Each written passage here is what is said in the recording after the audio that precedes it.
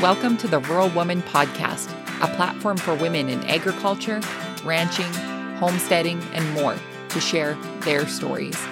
I'm your host, Caitlin Dubin.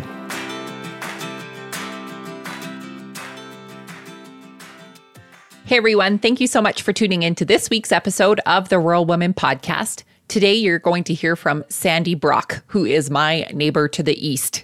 Sandi and her family live in Ontario, Canada, where they own and operate Shepherd Creek Farms. Sandi tells us all about their grain farming operation and how on earth she got into the sheep business. But before we get to today's episode, let's go over the review of the week. The review of the week comes from Tess Acre Ducks on Apple Podcasts, and it is titled, My New Favorite Podcast. I have absolutely loved every episode. So many of them have resonated with me so much. They make me feel right at home, like listening to a friend, smiling and laughing and agreeing the whole time. Well, thank you so much, Tess, for your awesome review over on iTunes. And if you too have been enjoying the Rural Woman Podcast, I would encourage you to hop on over wherever you listen to podcasts and leave a rating and review so others can also enjoy the show. And I just want to give a quick shout out to our newest patron over on Patreon, Molly K from the great state of Texas. Thank you so much for joining us on Patreon. And if you too have been enjoying the show and would like to support us, you can head on over to wildrosefarmer.com and learn more about becoming a patron through Patreon. And without further ado, let's get to Sandi's episode. Good morning, Sandi. How are you? I'm good. How are you? I'm good. Thank you so much for joining me on the Rural Woman Podcast today. Well, thank you for having me. I'm excited to actually be talking to you. I've been following you along on Instagram for a little bit now, learning more about you. And I actually found you through our friend Meredith. So we do a lot of that back and forth. Right? She's just a sweetheart. I kind of wish I had her accent, but people are going to like our accent as well, because apparently we have an accent to them. So apparently so. I get told that a lot. Yes. So Sandi, for my listeners who are unfamiliar with you, tell us a little bit about who you are and where you're from. Sure. Well, my name is Sandi Brock. I am, I guess, a woman who farms here along with my husband. We own and operate an 1,800 acre grain farm. That's that's always been the main business here on the home farm. We're third generation here. And then in 2012, we diversified and got into the sheep business. So that's kind of what I've been heading up, I guess. That's been my own little journey. And Mark helps me, of course, when I need it. And I help him in the grain operation when he needs it. And then all big decisions kind of get blended between the two of us. Just like a perfect team, you two are. Well, perfect's a loaded word for sure. We have moments on either spectrum of perfect, that's for sure. So, Sandi, when and where did you get started in agriculture? Okay, well, I grew up on a dairy farm. I feel like I have like a cookie cutter childhood, typical farm kid.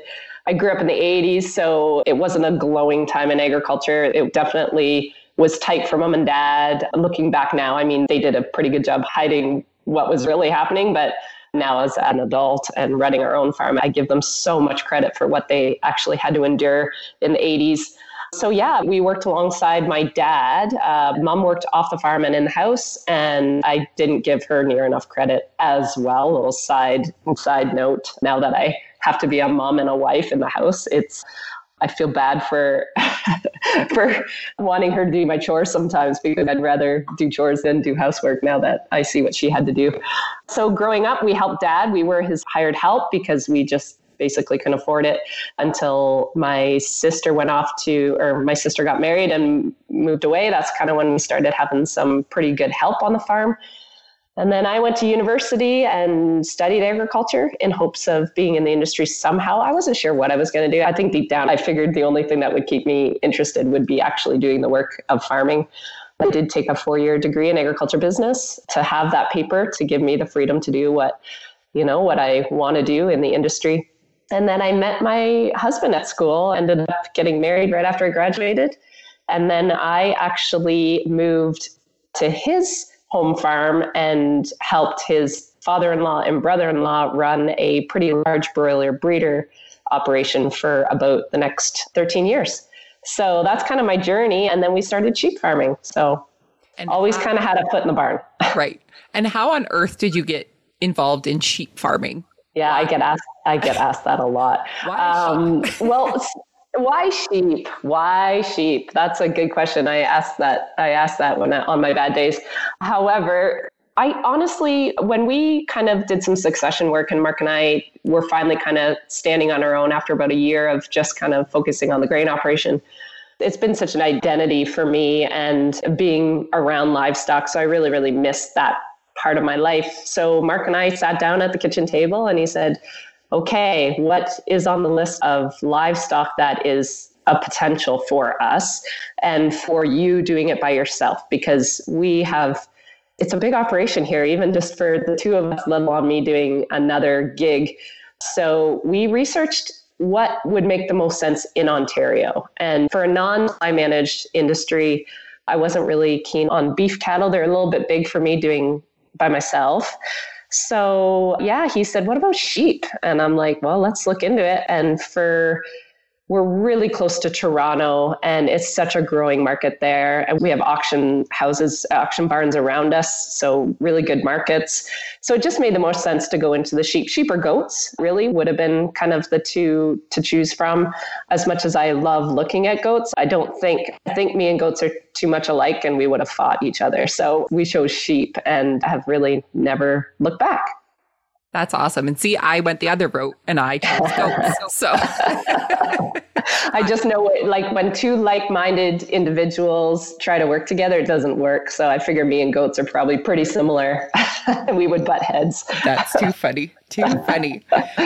So what does a typical day look like for you on the farm then when you're doing the sheep stuff and then you're helping Mark with the grain stuff as well? What does it look like for you? Yeah, to be perfectly honest, the summer, I get pretty discouraged in the summer because you make kind of plans all winter. You're looking forward to the summer. And honestly, it becomes a real big overlap of really organizing our time. So my days kind of always look different depending on where I'm in my life cycle of the sheep. So if I'm lambing, then the day starts, no matter what time of year it is, the day starts out really early to get on top of lambing. So when lambing happens, I try not to book myself anywhere else, whether that's industry involvement, whether that's seeing my friends or my family, or even helping Mark in the fields. I do like to schedule the lambing when I potentially should not be in the fields. And this year that all got thrown into the wind because it's been such a terrible spring.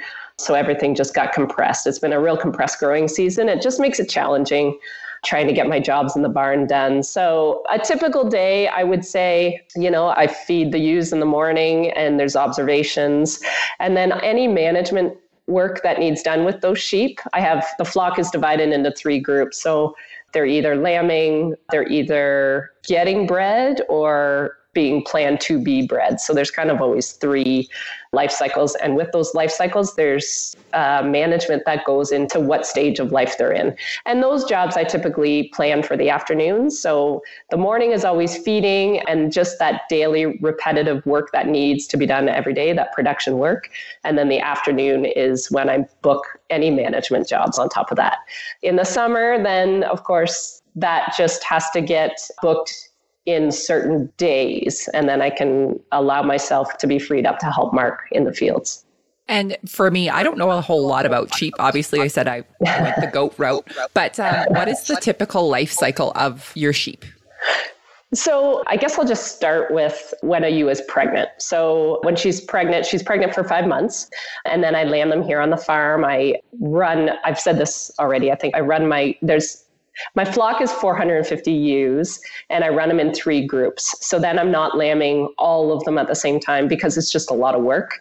And I like to spread that out through the year. And I also like to spread it out for cash flow. So that ewe will lamb in 5 months. The lambs stay on their mum for 2 months. So there's a lactating group that's there for about 2 months. And then the babies get weaned. And then I have a facility across the road, actually where I started the sheep before expanding and building a new barn. So the lambs go over there and they actually go on a finishing ration because the lambs are for meat production. That's kind of what I raised them for. But the females, I will sort at 12 weeks and 16 weeks of age. And I will select based on what I'm kind of looking for to actually replace my ewe flock. So I've always got some replacement ewes happening. And then most of the ram lambs and any females that don't meet the criteria, they would then be destined for market. And then I raise them for basically a maximum of about 5 months or 105 to 110 pounds is kind of the goal. So they are big. I think a big misconception for lamb. I actually don't even like that we call our meat lamb, because people they attribute that to a cute little lamb, and they're far from it. When they go, they're a large animal. They're 3/4 full size of what their mums are by the time they go. So yeah, so that's kind of the life cycle of that. If a replacement ewe comes back into the flock, then she's treated as a ewe then, and then she will be, the next stage is like a dry off period. I will flush them, get ready to breed them. And then they're bred, and then they're pregnant for 5 months, and it all starts all over again. So it's a very unique system, and it's an organized system in the barn. And the layout of the barn is dependent on where they are in their life cycle. Very cool. It sounds like a very interesting operation. And I like how you have them separated into each section of their life. It's very cool. And I also like what you said about the misconception of lamb and thinking that they're just these little cute bouncy things. Yes. That's what's on the dinner plate. But it's the same thing for goat. When I tell people, like, people eat goat, they think of the cute videos of them in their pajamas bouncing around. It's no. Completely different. So yeah, that's right. Hey all, we'll get right back to our episode after a word from our sponsor. Nestled in the tree-filled mountains by Kootenay Lake in Nelson, British Columbia, KL Skin Naturals was founded in 2013 by owner Leah. KL Skin Naturals is known for their award-winning natural deodorant that I have personally been using since early 2017, and I can tell you from personal experience, it passes the farming test. You know what I'm talking about. I feel good knowing that the deodorant that I'm using is free from harsh chemicals and scents. All of their products are produced by hand from the very first measure to the very last label. Each recipe was worked, researched, perfected, and tested on family and friends who all agree that there's something unique to be offered in the effective products that Leah is making. Listeners of the Rural Woman podcast can save 10% off their order with promo code WildRose10. So head on over to klskindeodorant.com to choose from their wide selection of clean scented natural deodorants, plus other natural skincare products such as fresh aloe skin cream, foot butters, and more. And now back to our episode. So you do all of this farming, and then on top of it, Sandi, you record it and put it on YouTube. Tell us how you got started sharing your story online. Well, I kind of fell into it a little bit. YouTube was very, very strange to me. I wasn't really on it. I liked Snapchat when it first was, well, not when it was first out. I came in as a late bloomer even on Snapchat. But I loved the feeling of how every day was different and I could just record it as I went. So it wasn't a lot of work because I just carried my phone anyway. And the stuff you see in the moment, it's so funny. And people were really resonating with that. The fact that I just took people through the whole day and literally they just saw what I saw. And it really developed some connections. And to the fact that the conversations it was starting, I'm like, people want to know more. And I don't have this much time to answer every person or go into depth on a platform like Insta Stories or Snapchat of the detail behind it. And I'm like, my kids have always, like, they've been raised on YouTube because I'm that kind of mom. And so I was like, if our kids are on it, like, they're pretty normal kids. It probably means that's kind of it is the thing that probably a lot of people are on. And I just haven't given it enough thought.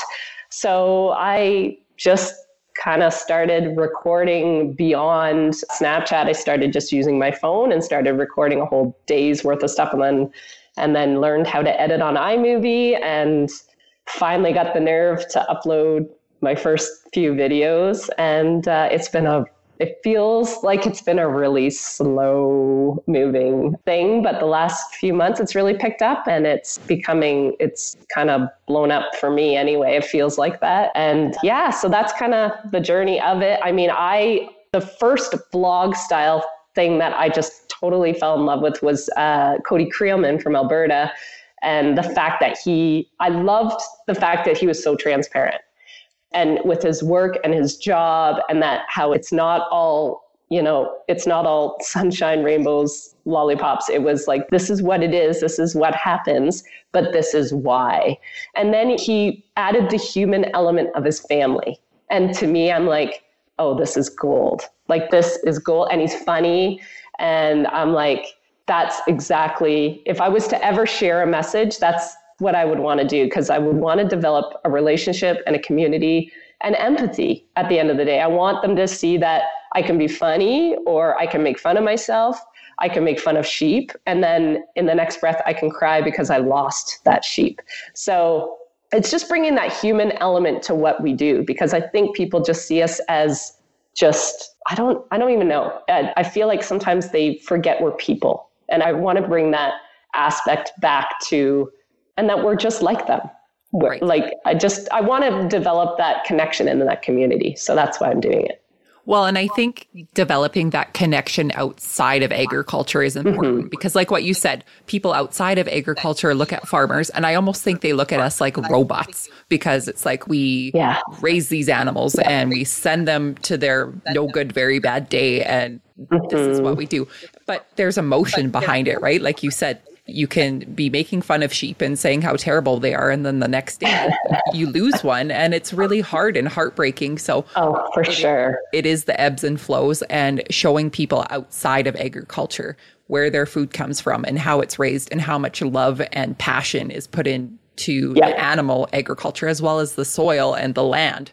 So I think what you are doing is awesome. And I've seen Cody's videos before too, and he is very funny. So you are in good company on YouTube up here in Canada. So. Yeah. And I mean, I think even just to go on further onto that, the way I do it is I'm not trying to teach people. And I think we have to be very careful that we think everything that we do is right and without fault, and we get very defensive. And I'm trying to come at it, especially now that I'm doing it, because I always have to put into context, if this is someone's very first video, are they going to get a complete story, right? And I've learned that as I went, and it's some very hard lessons that I've had to learn, is that every video could be someone's very first one. So you got to put a lot of context in every single video.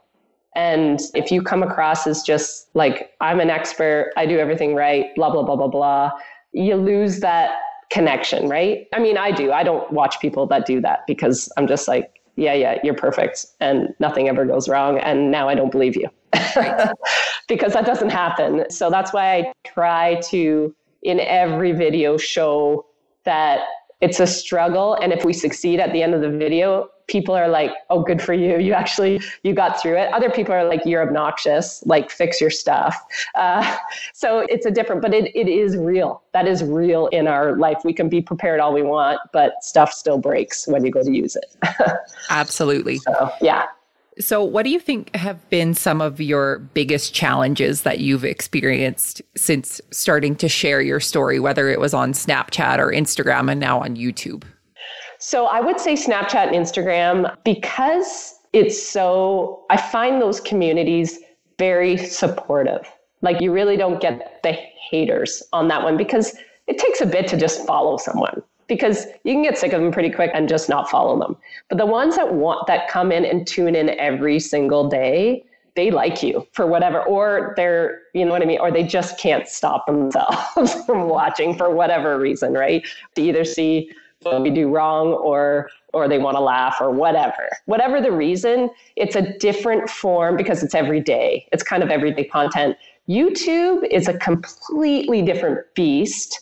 And if a video does go somewhat viral, then it gets put in front of people that aren't necessarily your people. And I love the fact that it does that, because for every hater you bring in, you also bring in probably 100 beautiful souls that are like, oh my God, I would give anything to have this life. But there have been YouTube, like the more people that follow you, it can be very discouraging. Like I read every comment and I try to reply to every comment. And that is probably going to be the death of me, because some comments can be actually are the easier to digest because they seem so like ridiculous. The ones that really hurt me are from other farmers. So that hurts. Like when I'm trying to share my truth of that every day is not easy and they basically say you're incompetent, I think that's really unfair. And I would never, like, no matter what I think, I would never say it publicly. And I think people can be just really mean. So YouTube it can bring out the nasty in people because they can hide behind a keyboard. Absolutely. Yeah. And like you said about the farmer against farmer thing, I think that's been pretty prevalent all throughout this year anyways that I've noticed. And it brings out some bad things. And I think each and every farmer should do a better job of just, you know, sometimes keeping their mouth shut if you don't agree with what somebody's doing. Yeah. And I agree. And you know what? We don't have to agree. We don't ever have to agree. But it also means you can be respectful and not have to say like, or you can just, or even if you don't agree or you think there's a better way, there's so many nice ways to say it. Right. Right. Yeah. And without being condescending, and because it takes me a long time to put this stuff together. It takes a lot of courage to put yourself and your face every week on a platform that anyone in the world can watch. Like I have to dig deep every single time I press that record button. And I think people think it's easy and that it's attention seeking. And it's so not. Right. So I wish people knew that kind of a little bit when people do go out of their way to create content. It's a labor of love. It really is. Yes. You're preaching to the choir over here, Sandi. Yeah, I hear you. I don't have to tell you. Yes. Yeah. Have you been loving the Rural Woman podcast? Are you wondering how you can support the show? Well, friend, I'm happy to announce that I've recently joined Patreon. What is Patreon? Well, it's a membership-based platform that provides a simple way for you to contribute to the Rural Woman podcast every month and get exclusive rewards in return. Memberships start as low as $2 a month. Seriously, that's less than your grande, skinny, extra hot caramel macchiato with whip. Wondering what the rewards are? Well, they include promo codes for Shop Wild Rose Farmer, draws for the Rural Woman podcast merchandise, shout-outs on the show, and more. Your financial support of the Rural Woman podcast will help make it possible for the stories of women in agriculture to continue to be shared. So head on over to wildrosefarmer.com to find out more information about how you can become a patron through Patreon. So what do you think has been the biggest reward for you sharing your story and putting your story out there?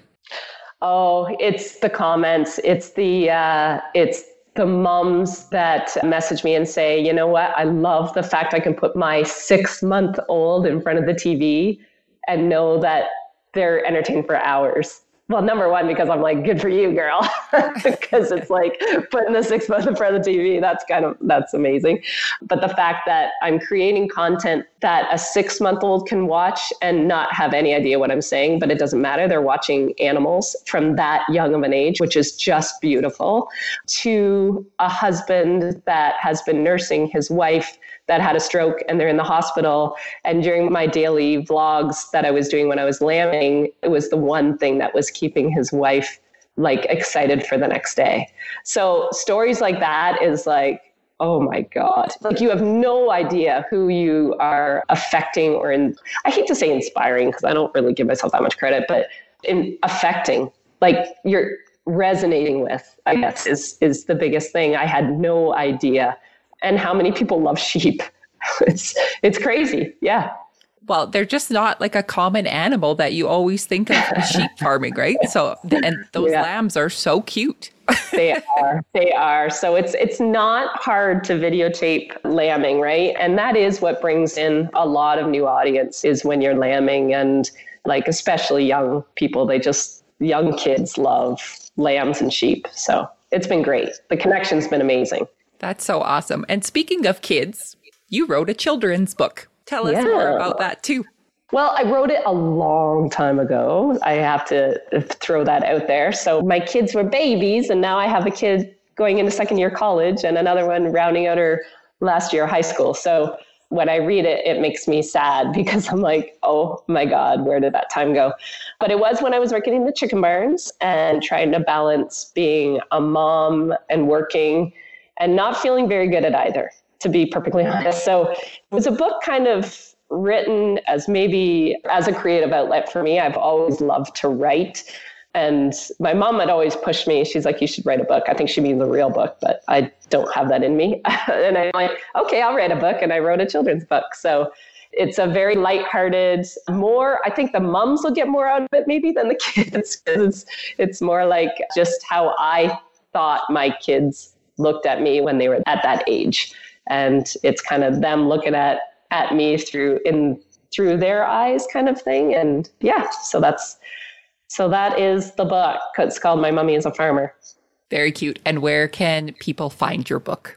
Well, there is some links on my Instagram bio. It is up there, but we are working on, I guess, some of the links. They're saying the book is sold out, which is beautiful.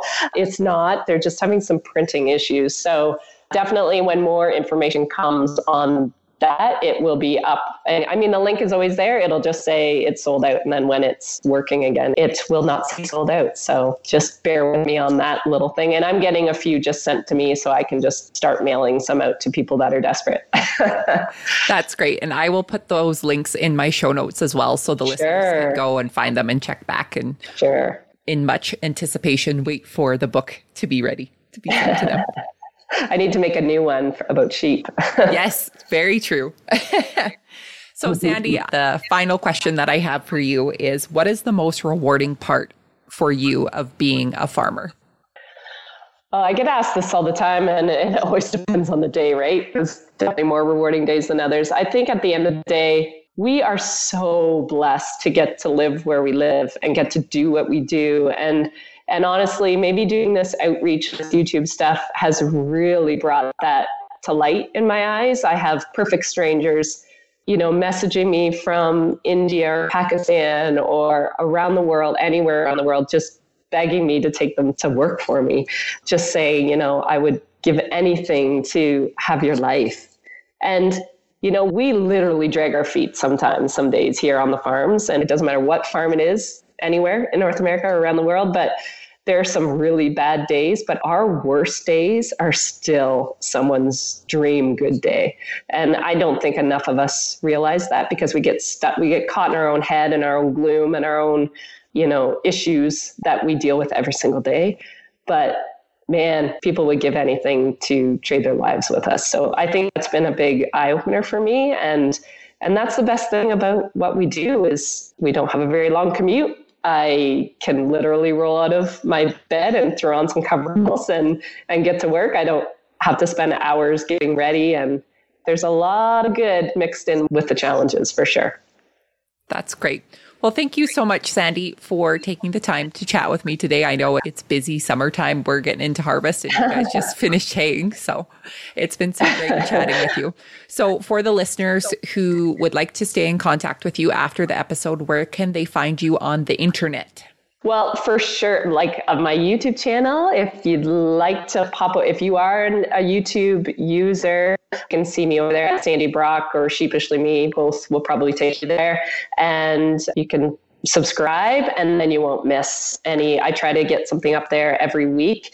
Still have to finish mine for this week. But if you want to see me every day, then Instagram is kind of where I live right now. And that's if you want the behind the scenes, if the in between, if you don't want to wait for the YouTube video, that's where you'll see me every day. So I love connecting with people there. I try to answer everybody's comments and questions, especially in the DMs. So feel free to see me over there. And then I'm on Twitter, not crazy active on Twitter, but I am over there and I always will reply to your DMs. So that's where you can find me.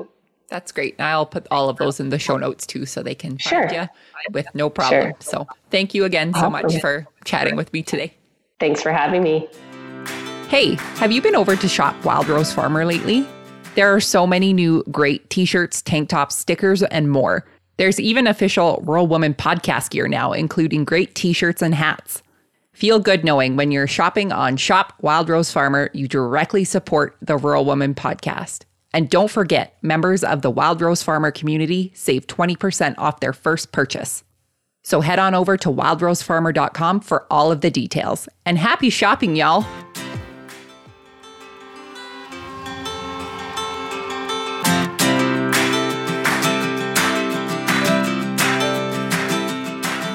Thanks for listening to the Rural Woman podcast.